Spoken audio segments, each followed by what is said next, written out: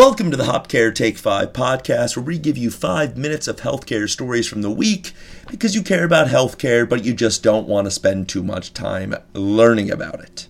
Progress may not come as fast as the most progressive thinkers in our society would hope, but it does still happen.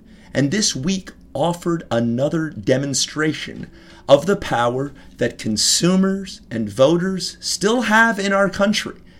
And they can have it on the often demonized corporations, the soda corporations, in fact. As our country has searched for answers to the obesity epidemic, and beyond that, a desire to simply be more healthy, even if you're not obese, a target that continues to come up are sugar-sweetened beverages. And here is where progress happens. We detect a problem. It's scientifically sound that we're consuming way too many empty calories in sodas.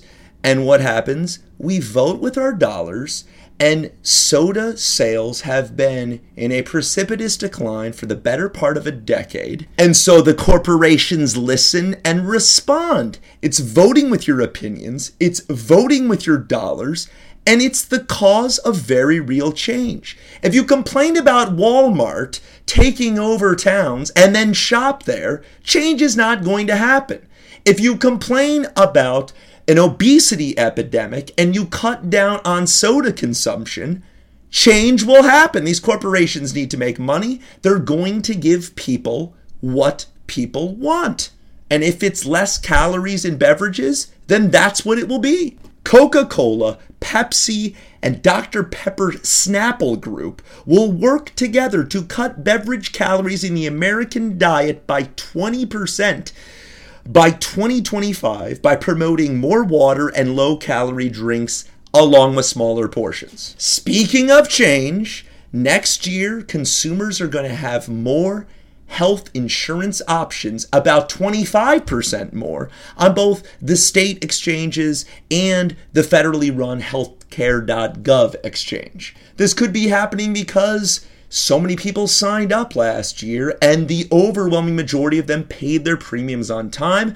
Insurance companies are now seeing this as a more legitimate way to increase revenues. It could also be because some of these companies wanted to sit out the first year and just get a better understanding of how to offer insurance plans on the exchanges. Whatever the reason, this is a win for consumers. More choices when it comes to healthcare in general, including insurance, is a good thing. Now, we're still not there yet with having the best language so that consumers can truly understand the difference between plans.